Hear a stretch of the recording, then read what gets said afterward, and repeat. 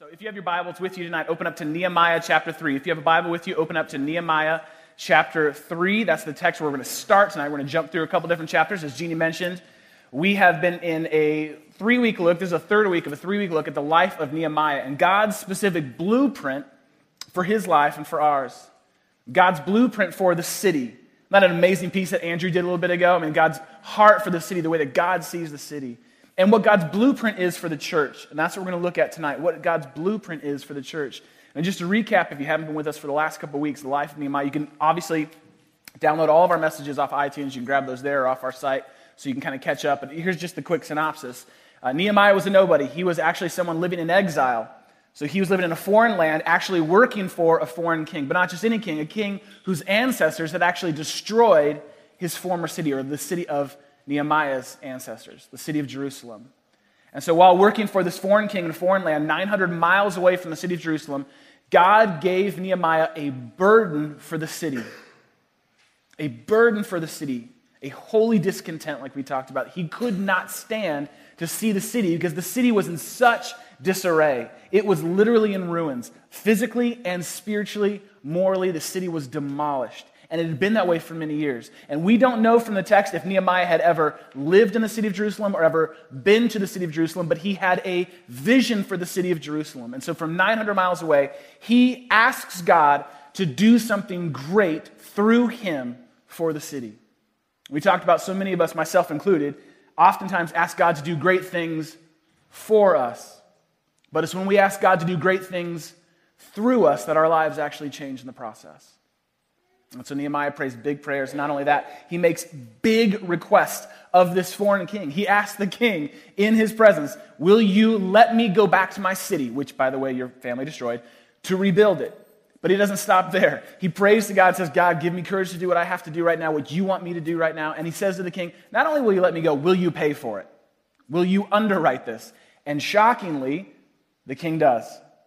And so Nehemiah goes back, as we looked at last week, and we saw that he had a burning vision for a city in ruins. And the way that he saw the city was that the city wasn't there for him, but he was there for the city. And that God had given him not only a vision, but a purpose, and it was for the city, the rebuilding of the city. Which brings us to where we're at tonight, and we're going to look at exactly how it is that Nehemiah went about rebuilding the city, seeing the vision that God had given him to completion in the city. And it's funny, when I was working on our thoughts for this week and my thoughts for this week and our time together, this last week I was in a Starbucks, which never happens, and I was there, but I made a huge mistake, and it was a huge mistake. I forgot to bring my headphones. And you know, in Starbucks, they play the music so loud that you have to have headphones on if you want to work. If you want to actually get something done. Because don't get me wrong, I love the Willie Nelson, Norah Jones songs that they play. Like, I love all that stuff. Right? After a while, it's just so loud and so annoying. I need my own music to kind of drown out the other obnoxiously loud music that's playing in Starbucks. I forgot my headphones. I was like, doggone it, now I actually have to listen. Now I have to be like normal people. I have to listen to this music. All right, that's fine. I'll listen. I'll kind of say. But the funny thing is happening. The music kind of drowned out after a while. What I noticed was the people around me. I guess when I have my headphones on, I just don't pay attention to people. And I noticed kind of what was going on in the Starbucks. And it happens all the time. Maybe you've seen it when you've gone to a Starbucks or wherever it is that you sort of go to work outside of work. I noticed that there's all kinds of people busy doing all sorts of different things. Specifically, at the table next to me, there were 2 women planning one of their weddings. So these were 2 women that met for 2 hours planning a wedding. And they talked exclusively about wedding planning for 2 hours. I don't think I could talk for 5 minutes about it. They talked 2 hours about it, and I learned a lot. They want to have the wedding in a barn. She really wants to have it in a barn, but she needs to have a rain contingency. It might rain, and so we need to have a rain contingency. And the only week in the barn that she wants is available is July 4th, but that might be hard for people because that's their vacation. This was the entire conversation back and forth, and I'm listening to it. I'm going, God, I didn't bring my headphones. But that wasn't it. There was another guy who walked in at one point who always seems to walk into Starbucks with the Bluetooth in his ear. Now, if you are this person, we love you, and we're so glad that you're here. But let me just say a word about this guy. This guy. He is oblivious to everyone else. And he is talking at like 11 the whole time. And he's talking about, no, I think we should make the deal. Let's make the deal happen. No, it's totally great. Hey, won't you give me? I mean, he's like doing his whole thing. Like, he owns the place. And I have to listen to him. And I'm thinking to myself, whoever invented the Bluetooth must be shot right now. Like, they need to be taken back because they didn't finish it. What they should have done is built a Bluetooth helmet that fully surrounds, like an astronaut's helmet, that fully surrounds the person so we don't have to deal with their business dealings the entire time. And so I'm having to listen to this guy do his whole thing on his Bluetooth. I'm like, all right, I don't normally have to listen to this. But on top of that, there was another person who wasn't nearly as loud. She was working on some sort of paper for school because maybe you've seen this person there too. She had books, like it was literally like a library, books falling off the table and scratch pads and notes. And she was writing some sort of dissertation on something with psychology is all I could pick up because she was across the Starbucks from me. And it's funny, like I noticed that for the first time while I was trying to work on our thoughts here for this weekend, looking at the life of Nehemiah. All those folks were hard at work. They were hard at work in that moment building something. They were building something. For the people sitting right next to me, they were building an event, a wedding event, that they would hope would be a wonderful, beautiful event. For the guy that walked in, he was building his career. He was building some sort of business portfolio or wealth portfolio, whatever it was he was working on. He was building something. The person who was working on her schoolwork she was finishing up her, hopefully, schoolwork so she could build a wonderful career that comes from a diploma that no one really looks at anymore. So she was at work. Everyone was building something.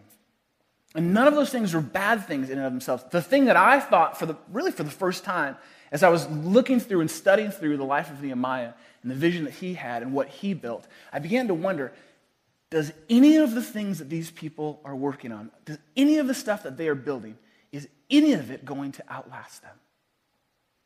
All these things that are not bad things, very important in the moment, are any of these things actually bigger than them? Will any of these things outlast their lifetime? Whether it's a wedding, whether it's school, whether it's a career, whether it's your money, whatever it is, not bad things. The question I wondered as I look at the life of Nehemiah is, does it outlast them? Whatever it is that they're building. Nehemiah had a vision to build the city, to rebuild the city. And he knew that it was a bigger vision than just stones and walls and gates. He was building something that would outlast him, that was greater than him, that would go on well beyond him. He was building something of God. And anytime you are at work building something of God, it has the power and potential to go well beyond you. In fact, it usually does. So, I want you to keep your Bibles open in Nehemiah chapter 3. We're going to look at how Nehemiah goes about building the wall. We looked last week that he went and he surveyed the city. He kind of got a glimpse of what was going on, spent a couple days doing that. He rallied the people together. He said, look, God's hand is at work here. We are building something of God, and he has already provided for us. And the people said, let's do it. Let's get to the good work, as the text says. So the way Nehemiah goes about it is really interesting, because if it were any of us, we'd think, okay, where do you go to build a city? Like Yelp? Like, who do you look for that? Craigslist? Like, who do you sub out to build a city? All right, so Nehemiah's vision was very, very, very specific because he knew that the how of building the city was directly connected to the who. He said, how we're going to build a city is through the who. We are going to rebuild the city. You and I are going to rebuild this city. And so in Nehemiah chapter 3, verse 1, and for several chapters, Nehemiah gives us painstaking detail of the how and the who. And we're going to read some of it just to see if I can pronounce half of these names right. Nehemiah chapter 3, verse 1. We'll put it up on the screens. This is how Nehemiah talks about the how and the who. And stay with me here. I may make you read this with me. Eliashib, the high priest, and his fellow high priests went to work to rebuild the sheep gate. They dedicated it and set its doors in place, building as far as the Tower of the 100, which they dedicated as far as the Tower of Hanel. The men of Jericho built the adjoining section, and Zakur, these brothers of the Tupac Zakur, son of Imri, built next to them. You got to read your Bible, folks. Moving on, Nehemiah chapter 3, verse 3. The fish gate, he keeps going. The fish gate was rebuilt by the sons of Hassenaah. They laid its beams and put its doors and its bolts and its bars in place. Meremoth, the son of Uriah, the son of Hakaz, repaired the next section. Next to him was Meshullam, son of Berechiah, the son of Meshezabel, made repairs. And next to him, Zadok. Y'all know Zadok, son of Benah, also made repairs. He is going to great length. And I could keep reading. He keeps going on naming name after name after name and section after section after section of the how and the who the city was rebuilt with. And the interesting thing Nehemiah does is he goes into great length. You can read this on your own. It's amazing the detail that's in the Bible. The very specific details that's in the Bible. What he's doing is he's showing us that the people were going to be the ones who rebuilt the city. That it wouldn't be done by professionals. It wouldn't be done by outsiders. It would be done by owners. By people who were already in the city. Ordinary, everyday people. And he put them to work right where they were at. Now jump down to verse 13, because he keeps going. He talks about the Valley Gate. The Valley Gate was repaired by Hanun and the residents of Zanoah. They rebuilt it and put its doors with their bolts and bars in place. They also repaired 1,000 cubits of the wall as far as the Dung Gate. Stop. Now, the third grader in me can't move past this verse. Because when I read this, when I was younger, I'd read this before, I'm like, whoa. What? The Gate? Seriously? That's awesome. There's a dung gate, and there is. In Nehemiah 3:14, the Dung Gate was repaired by Melchijah, the son of Rechab, ruler of the district of Beth Hakerem, and he rebuilt it and put its doors and bolts and bars in place. Now listen, for me, that is an awesome detail to put in the Bible. If I were writing the Bible, I probably wouldn't put the Dung Gate detail in there. Because as a kid, I imagined an entire gate and section of the wall built out of dung. I know you did too. And can you imagine what it must have been like to live by the Dung Gate? You're meeting someone, you're out having drinks. Oh, so what part of town are you from? Just South Side. Oh, South Side, really? Oh, yeah, I'm from South Side. Where are you from? That's far South Side. Where are you at? My folks grew up in far South Side. Where specifically? What neighborhood? The Dung Gate. I'm sorry, what was that? That's a Dung Gate. You live where? The Dung Gate. I live across the street from the Dung Gate. You know where it's at. You can smell it. It's right by Gary, Indiana. You know that. Because that's geographically, that's where it would be. No, geographically, that's where it would be. I kid. This was amazing. I was in Jerusalem a few years ago, and I really wanted to see the Dung Gate, and we brought a picture of it because I imagined something so not built out of dung. That's what it was, and I was so disappointed when I got there because it's just normal, and there it is, and it's not very exciting, but every time I say it, I giggle. So Nehemiah puts people to work, even the people in front of the Dung Gate. Even the Dung Gate had to be rebuilt, and it's a rough part of town. This is where sheep and goats go to, So you can fill in the blanks. This is what happens. Jump down to Nehemiah. Jump ahead one chapter. Nehemiah 4:6. The people worked hard. Even the people at the Dung Gate went hard to work. And look how Nehemiah describes it. He says, so at this point, they rebuilt the wall till all of it reached about half its height. But look what he says about the who behind the how. For the people worked with all their what? Heart. The people worked with all their heart. You have to understand. This is a city that had been in ruins for years, for decades, for as long as we can tell, Nehemiah's lifetime. The city had laid in ruins, physically and spiritually. And Nehemiah comes with a vision of God, and he puts people to work right where they're at. And the text tells us that they worked with all their heart. It mattered to them because it was their city. It was their city. It was their neighborhood. It was right across from their house. And these are not professional city builders. These are not folks who were skilled at city building or wall building or gate building. How do I know this? Because if they had been, they would have what? Rebuilt it by now. They would have rebuilt it by now. Had they been gate builders and wall builders, and had they been skilled craftsmen when it comes to city building, had they been city planners and architects, they would have built the city by now. But they weren't. They were shepherds. They were farmers. They were everyday folks just like you and me who had full plates, who had families, who had commitments, who had soccer practice, who had all kinds of jury duty. They had everything just like you and I. These are folks, ordinary everyday folks, who had probably never built a wall before in their life, let alone the walls to the city, let alone the gates to the city, of the great city of Jerusalem. These were ordinary, everyday people who had never done something this great before in their lives. And God is at work, and God is rebuilding the city. And they got to be a part, and it was so enthralling and thrilling and invigorating that they worked with all their heart. Now, we don't have time to go into it, but the text tells us that there was great opposition to the wall being built. There were some folks who were kind of ruling this wasteland of Jerusalem, quasi-religious sort of leaders that were ruling this ruin, the city in ruin.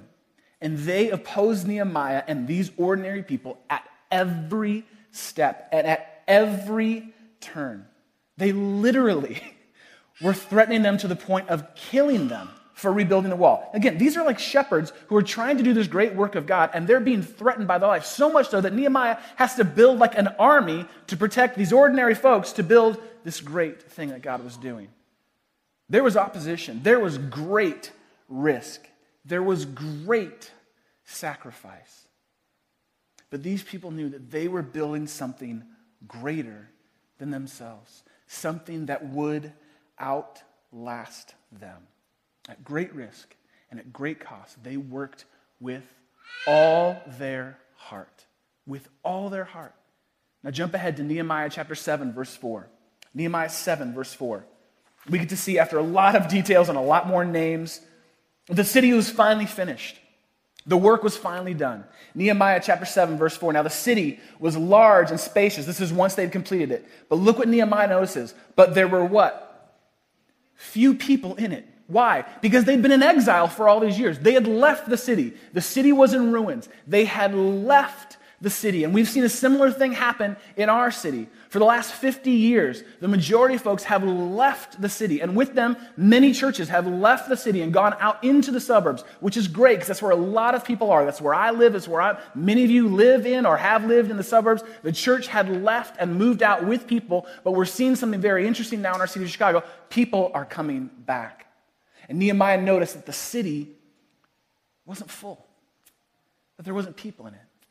And so he dedicates the next great work to bringing people back home, to bringing people back home to the city. This is an amazing thing that happens because it was people who actually got to make the city, but Nehemiah knew that it was people who actually make the city. That a city's not a city without people, right? A city's not a city without people. I mean, you can build a great city and have all kinds of great things. If people don't live there, it's like it's a museum. It doesn't make any sense.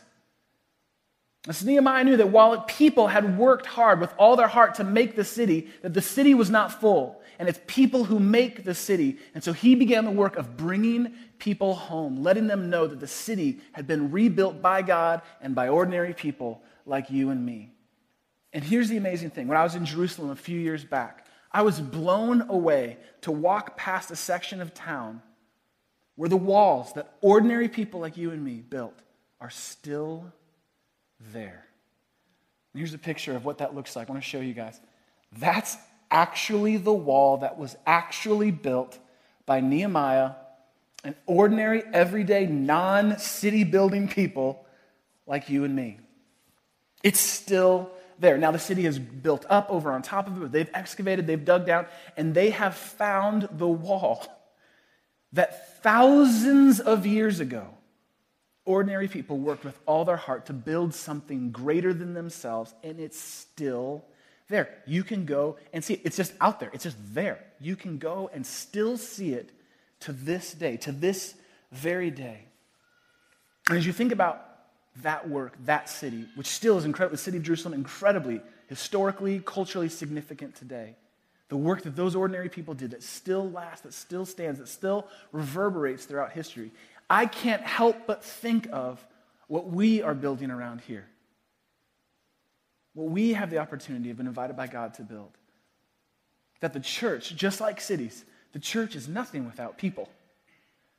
That it's God who actually builds a church, it's his church, but he involves and invites people like you and me. We get to make the church. And the church is nothing without people. And we have the opportunity to actually build something bigger than ourselves. Build something that will actually outlast our lifetime. You and I get to, ordinary people like you and me, not professional church building people, believe me, we get to build something greater than, bigger than, that will outlast our life. It's not only no different than the city, it's better than the city. And as we looked at last week, the state of our city, how wonderful and how tough things are in our city, I believe with all my heart that it is the church, people who make the church that can actually make a difference in this city. I believe it. Politicians are great. Laws are great. Reform is great. All kinds of great effort. Our city works hard, works together. That's all great. But I believe it's the church that actually makes a difference in the city and makes the city into what God actually intends it to be. And so the question for you and I to consider as we look at our lives and think about what it is that we are building, the question for you to think about is, have you ever wondered where it is that churches like this actually come from? How do churches even get here? How is that? Because you can drive by our neighborhood and you can see a lot of beautiful old, you can drive anywhere in the city, see some beautiful old churches. Where did those come from? Because they had to come from somewhere. Some point, someone built those churches. At some point, someone got their hands dirty and got involved and sacrificed at great risk and built that church. You know, have you ever thought about, even this church, when you think about it, for those of you who are new or kind of coming around our story, have you ever thought about where churches come from? Churches don't just appear. They don't just magically appear. They are built. They are built by ordinary people just like you and me. Just like we see in the story of Nehemiah. Ordinary people just like you and me. If the church is ever going to make a difference in the city, it is going to be built by ordinary people just like you and me. And so the question for you to consider, wherever you may be at, some of you guys have been Christians for a long time. You call yourself a Christian. You're like professional Christians. You've got badges. You've got all kinds of books and things to prove that you're a Christian. That's fantastic. Some of you are kind of new to the God thing, or you're still checking out the God thing. This question is for every one of us, no matter where you would put yourself spiritually. Here's the question for you to consider. What is it that you're building? What is it that you're building with your life? And will it outlast you? What is it that you're building with your life? And is it bigger than you?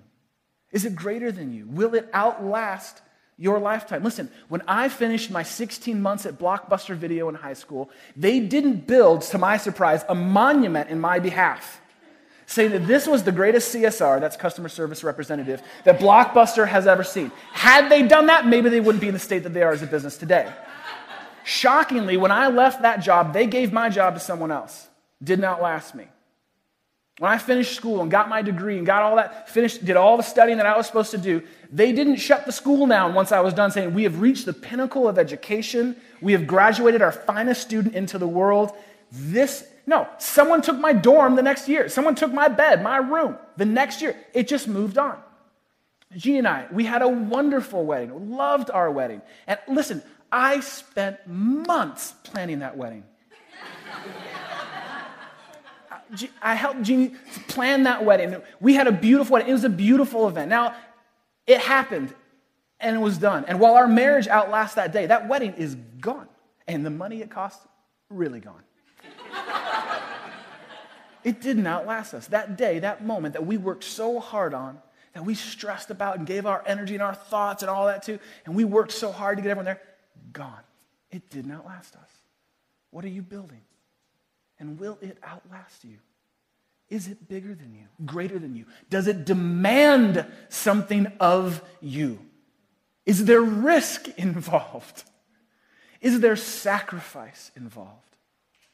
Now, I've seen this firsthand. I've seen this in this church, in this space.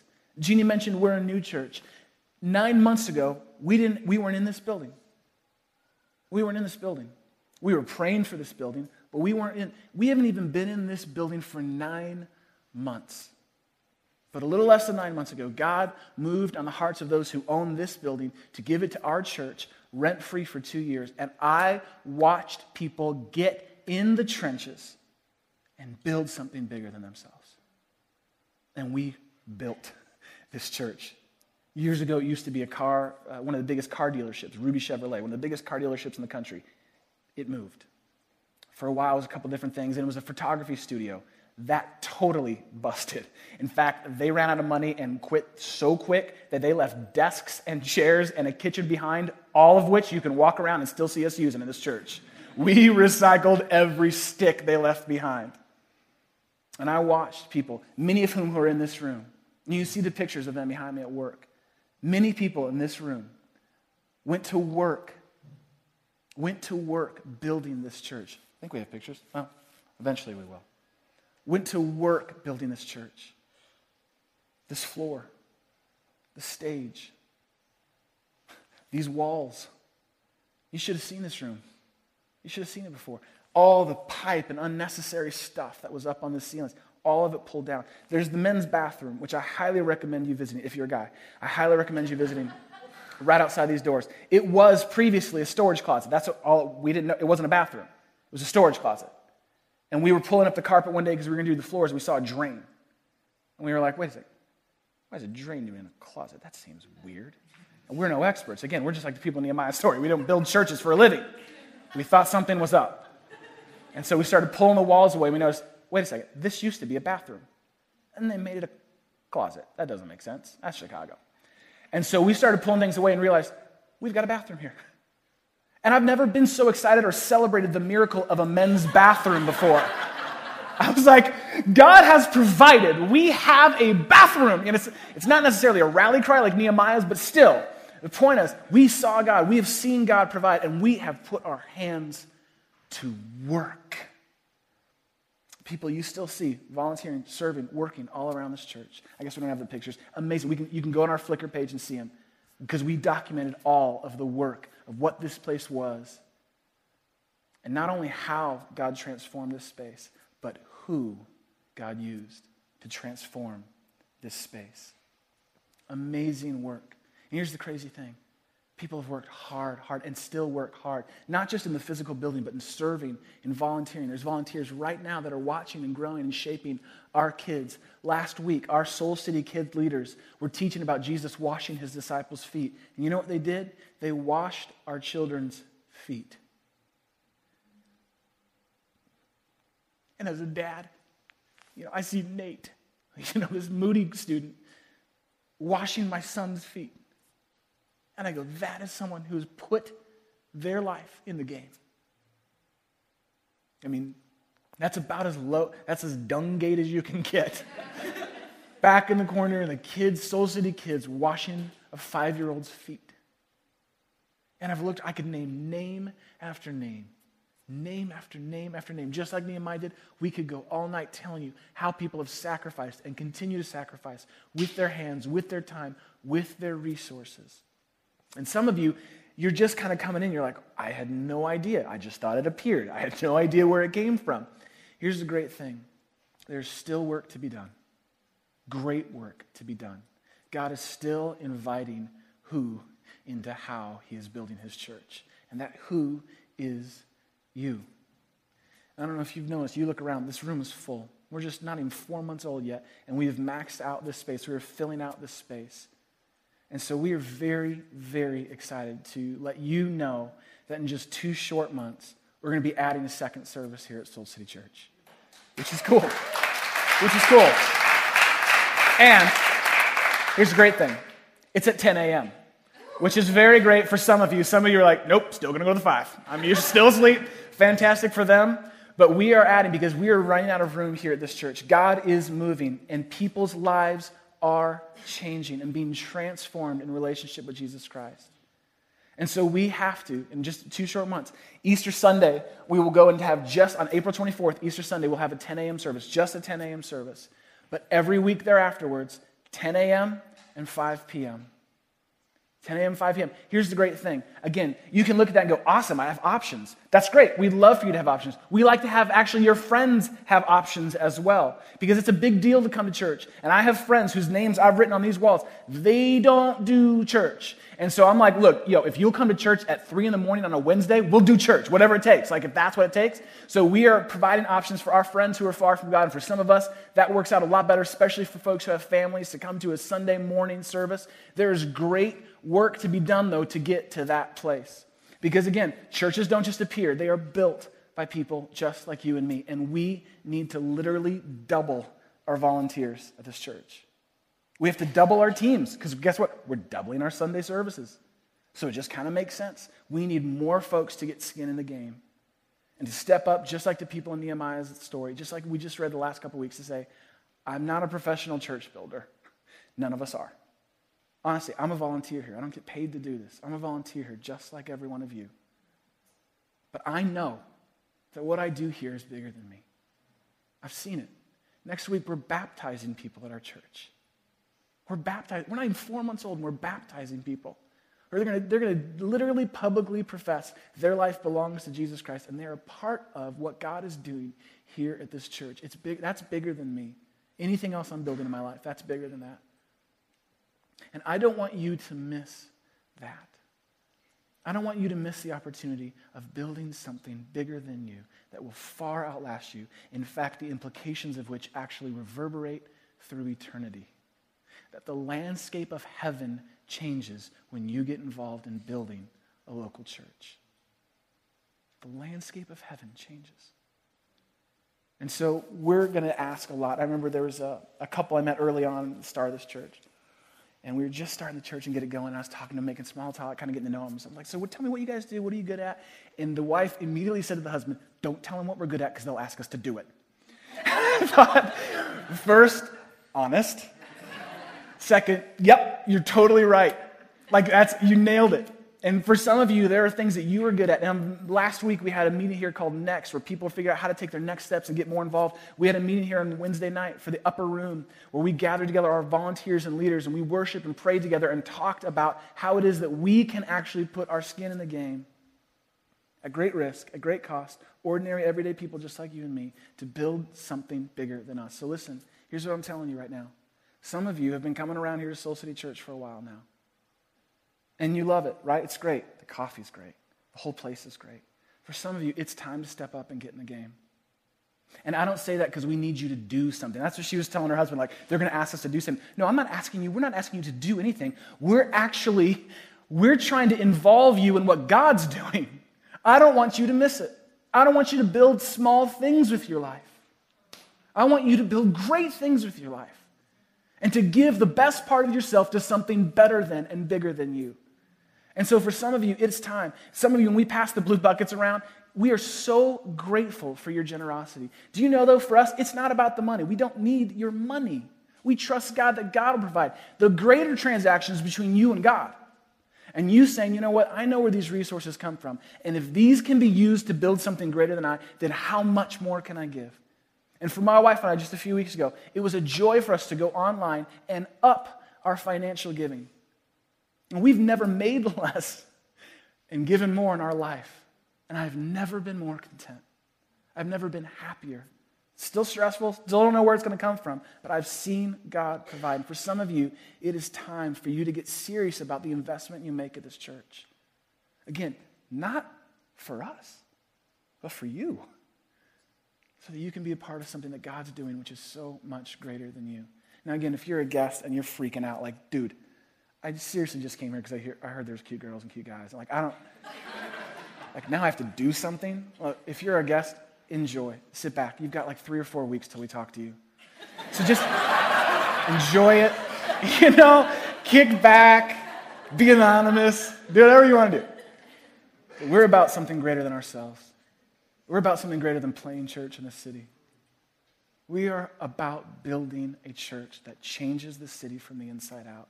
And we are about our lives being changed in the process. And I don't want you to miss that. I don't want you to miss that.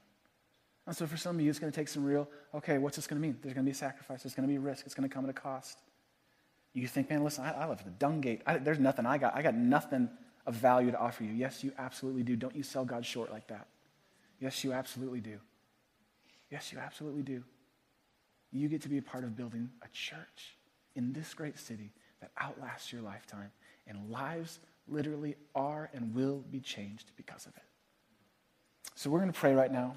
I'm going to pray. I'm going to ask you to just take a second and reflect and pause and go, okay, God, what does this mean? Again, for some of you, your guests, just let this kind of be, just if you're like first, second time here, just assume this is for everyone else. Maybe God's stirring something up in you. But for those of you here who've made this your home, you're part of Soul City, maybe some of you are already giving, you're already involved, I want us to just take a second to really wrestle through, God, what would it look like for me to be a part of what you're doing even more, to be the who behind the how of this church here in this city? So let's just pray for a second. I'd ask that you just be quiet. If it means you kind of just close your eyes to sort of get any distractions out, I just want to give you a second to sort of do some dialogue with God about what might that mean, God, with my time. What might that mean, God, with my energy, my abilities, my talents? What might that mean, God, with my resources? God, how can I invest in something that will outlive me, that will affect others, not just me?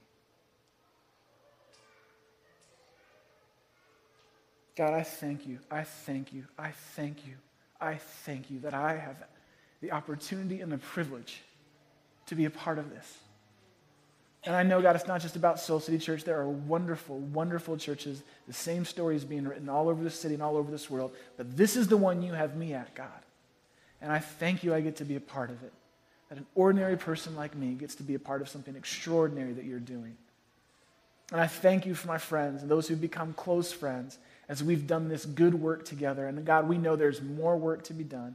We thank you, God, that we have to add more seats to reach more people. God, we pray that thousands of people in this city, thousands, God, will come to know you. That's your desire, God, that every single person in this city will come to know you and to transform in a relationship with you. God, that you would use us to be a part of that you would do that great thing through us and through this church, God. We want to see the city like you see it, God. We thank you that we have to add more seats and more gatherings, God, and more people are coming and finding you through this church. God, I don't want to miss a minute of it. Thank you for those who've been a part of it. And thank you, God, tonight for those who are going to step up and say, I want to be a part. I want to be a part of something greater than me. Thank you, God, that it's your work, your church in the city that you love, that we get to be a part of. In your name, amen.